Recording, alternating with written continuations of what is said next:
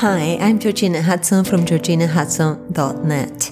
This podcast has been created to support you on your path of self-awareness and wellness and to draw a roadmap together that can help you align mind and heart. Today's topic is suffering when one is in love. I'm going to share with you my story about this. For more information about what I do or about me, you can visit my website on georginahudson.net or my Instagram account, Georgina Hudson G. My name, my surname, and letter G.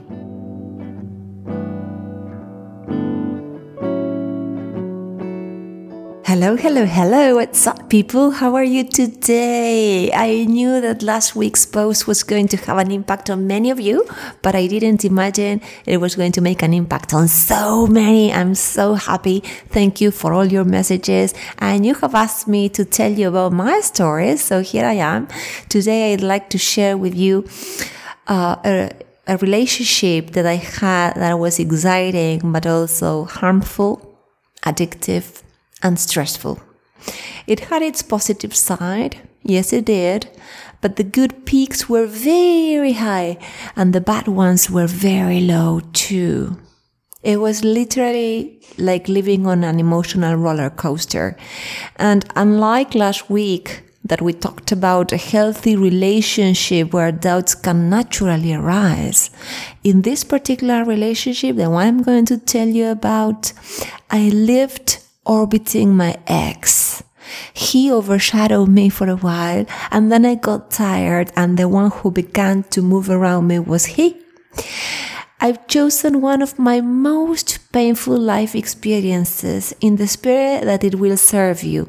You might be going through something similar, or you might be putting yourself last on your list. Maybe you are in a relationship where the other person doesn't love you back or doesn't love you in the way you deserve, or maybe you have stopped loving yourself in the way you used to do. I hope this helps you get to know, understand, value, care for, and love yourself more. So let me tell you, the beginning of my relationship with Joseph, not his real name, was highlighted by adrenaline. Nothing was ordinary. Everything was different, adventures and lots of fun. I didn't know if I loved him. I remember being hesitant, but he told me that he adored me. And when I say adored, I'm highlighting that because that was literally what he said to me. I liked to be put on a pedestal because, in fact, I was raised to believe that true love had to be that way, that a man who loved you had to put you, high there. It's a terrible message, though, because being up there in the sky disconnects you from others, and not to mention that if you are so high up, falls are going to be more painful. So that was the beginning of one of the mistakes in that relationship. Joseph's devotion didn't make me feel like one of those Disney princesses. No, not at all. I felt like a rock star. And here I'm laughing because there was a dose of healthy madness in the relationship. And then suddenly thinking about going out with Joseph was an essential part of my life. It was as essential to me as the air that I breathed. He cheered me on, he listened to me, and he calmed me down because he worshipped me, like I told you before. So little by little, I stayed by his side. I was fascinated by a lifestyle that I wouldn't have dared to live in my wildest dreams. And what started out as an absolute need for those dates or travels and total lack of routine ended up being feeling addicted to Joseph himself. What a shame. If I was with Joseph, I felt at peace. If I wasn't with Joseph, I lost my mojo. So little by little, I began to adore him too. I was obsessed with being by his side, and he was too. If I perceived any sign of danger, like seeing he seemed in another world, for example. I started to feel in a state of alarm. I started to feel very stressed, something I don't recommend you. I was so anxious, my goodness. And if he saw I was distant, he fell apart. So then I had to go there and I had to lift him and, cheer him up. So everything turned out to be so twisted that although time was showing me some faces of Joseph that hurt me, I forgave him completely, as long as I didn't lose our extravagant, carefree, and reckless bond. And in the end, that filled me with butterflies in my stomach. And you can have butterflies in your stomach for good or bad reasons. These are for bad reasons, but I had them. Joseph had a sweet, loving, and understanding side. That side made me fall in love with him, and I felt content with that part. But he had another side that could go from the most insecure and needy, horrible, to the most arrogant and obnoxious. Terrible. That side made me furious. It didn't even make me sad. It infuriated me.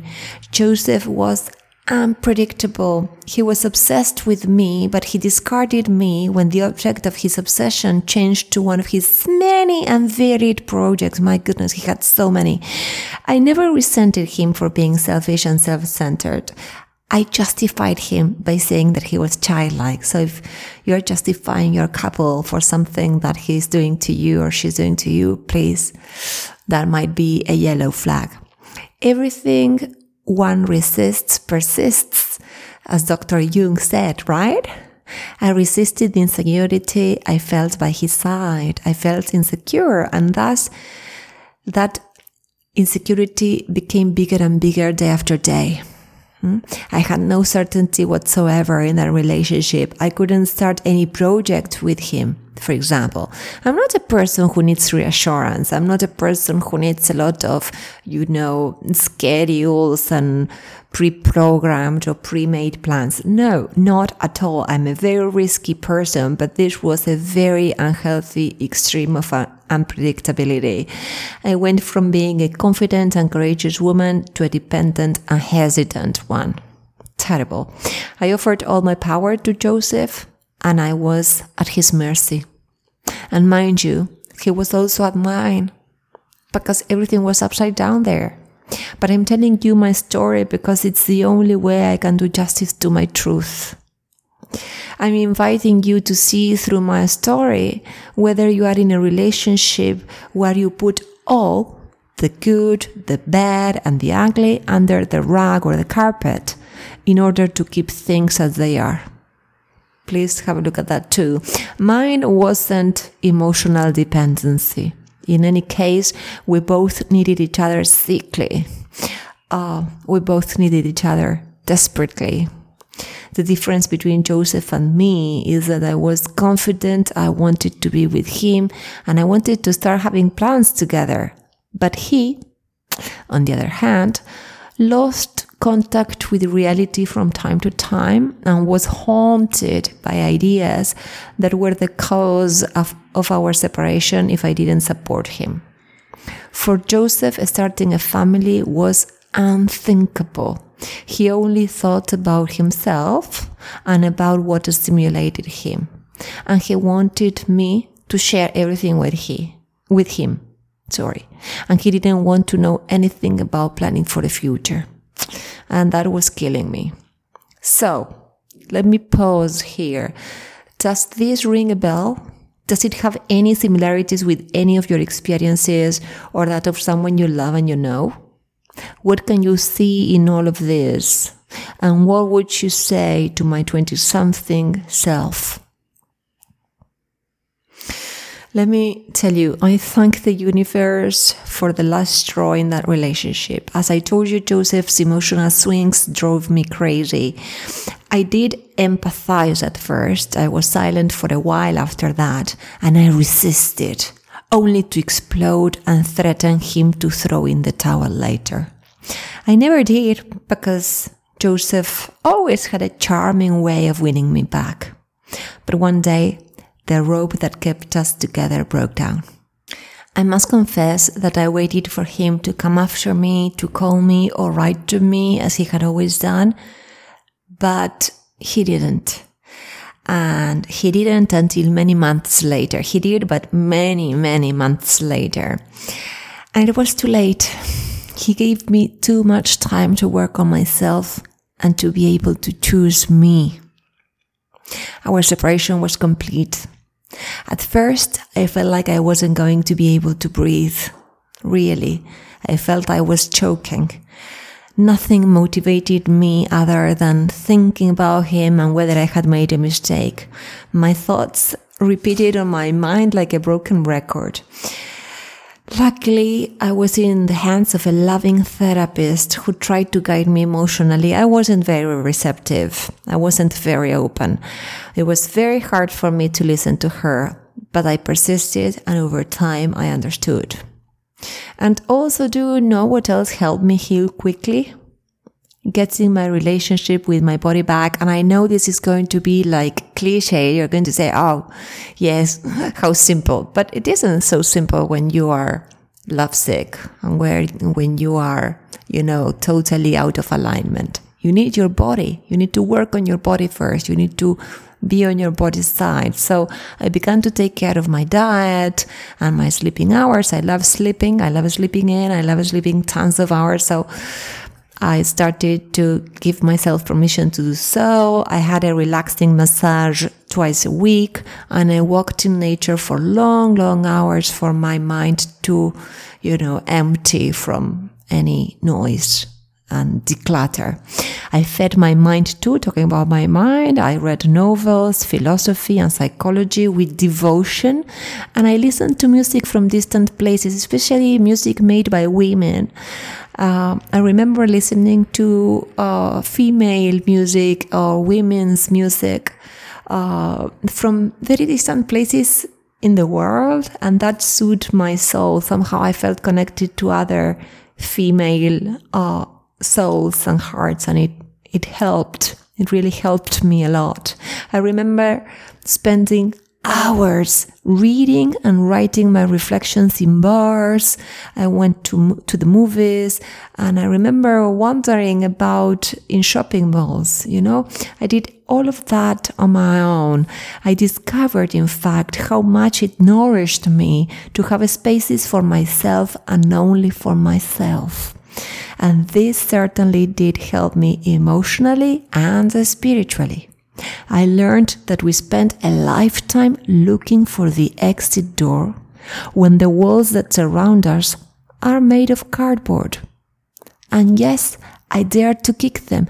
And yes, I dared to live spontaneously, to respect my tastes, to take drama lessons, to set healthy boundaries, and to accept that sad days weren't pathological in any way, but simply a part of my human experience and my vital moment at that time. I began to love myself. I stopped longing for what was outside me, and I created spaces for personal fulfillment on my own. I didn't wait for any man out there to come and create those spaces for me. In short, I understood that the way out is always in, and that's where I could find everything that made me happy. Let me make it clear here, I'm under permanent construction. I am in no way perfect, but I no longer let myself be run over by any other person. Not in a love relationship, not in any relationship. I hope this post has helped you. If you know someone who needs help in their relationship, forward this blog or podcast to them and invite them to subscribe. You don't have to do it alone. Your friend doesn't have to do it alone. You can invest in yourself and look for help the way I did. It's a lifesaver. So go do it. And you can call me if you need help. I can help you too. It's my mission to help you and everybody, to help build bridges that bring us closer to one another, because we feel so lonely, especially these days, We become more civilized, between inverted commas, and more lonely every day. And also, as a client of mine told me, your recommendation also makes the ones who make this podcast and blog more visible. So if you want to recommend us on Spotify or Apple Podcasts, please go ahead. It will help us a lot. And also tell your friends, and word of mouth advertising is the best. So your recommendation means a lot to us.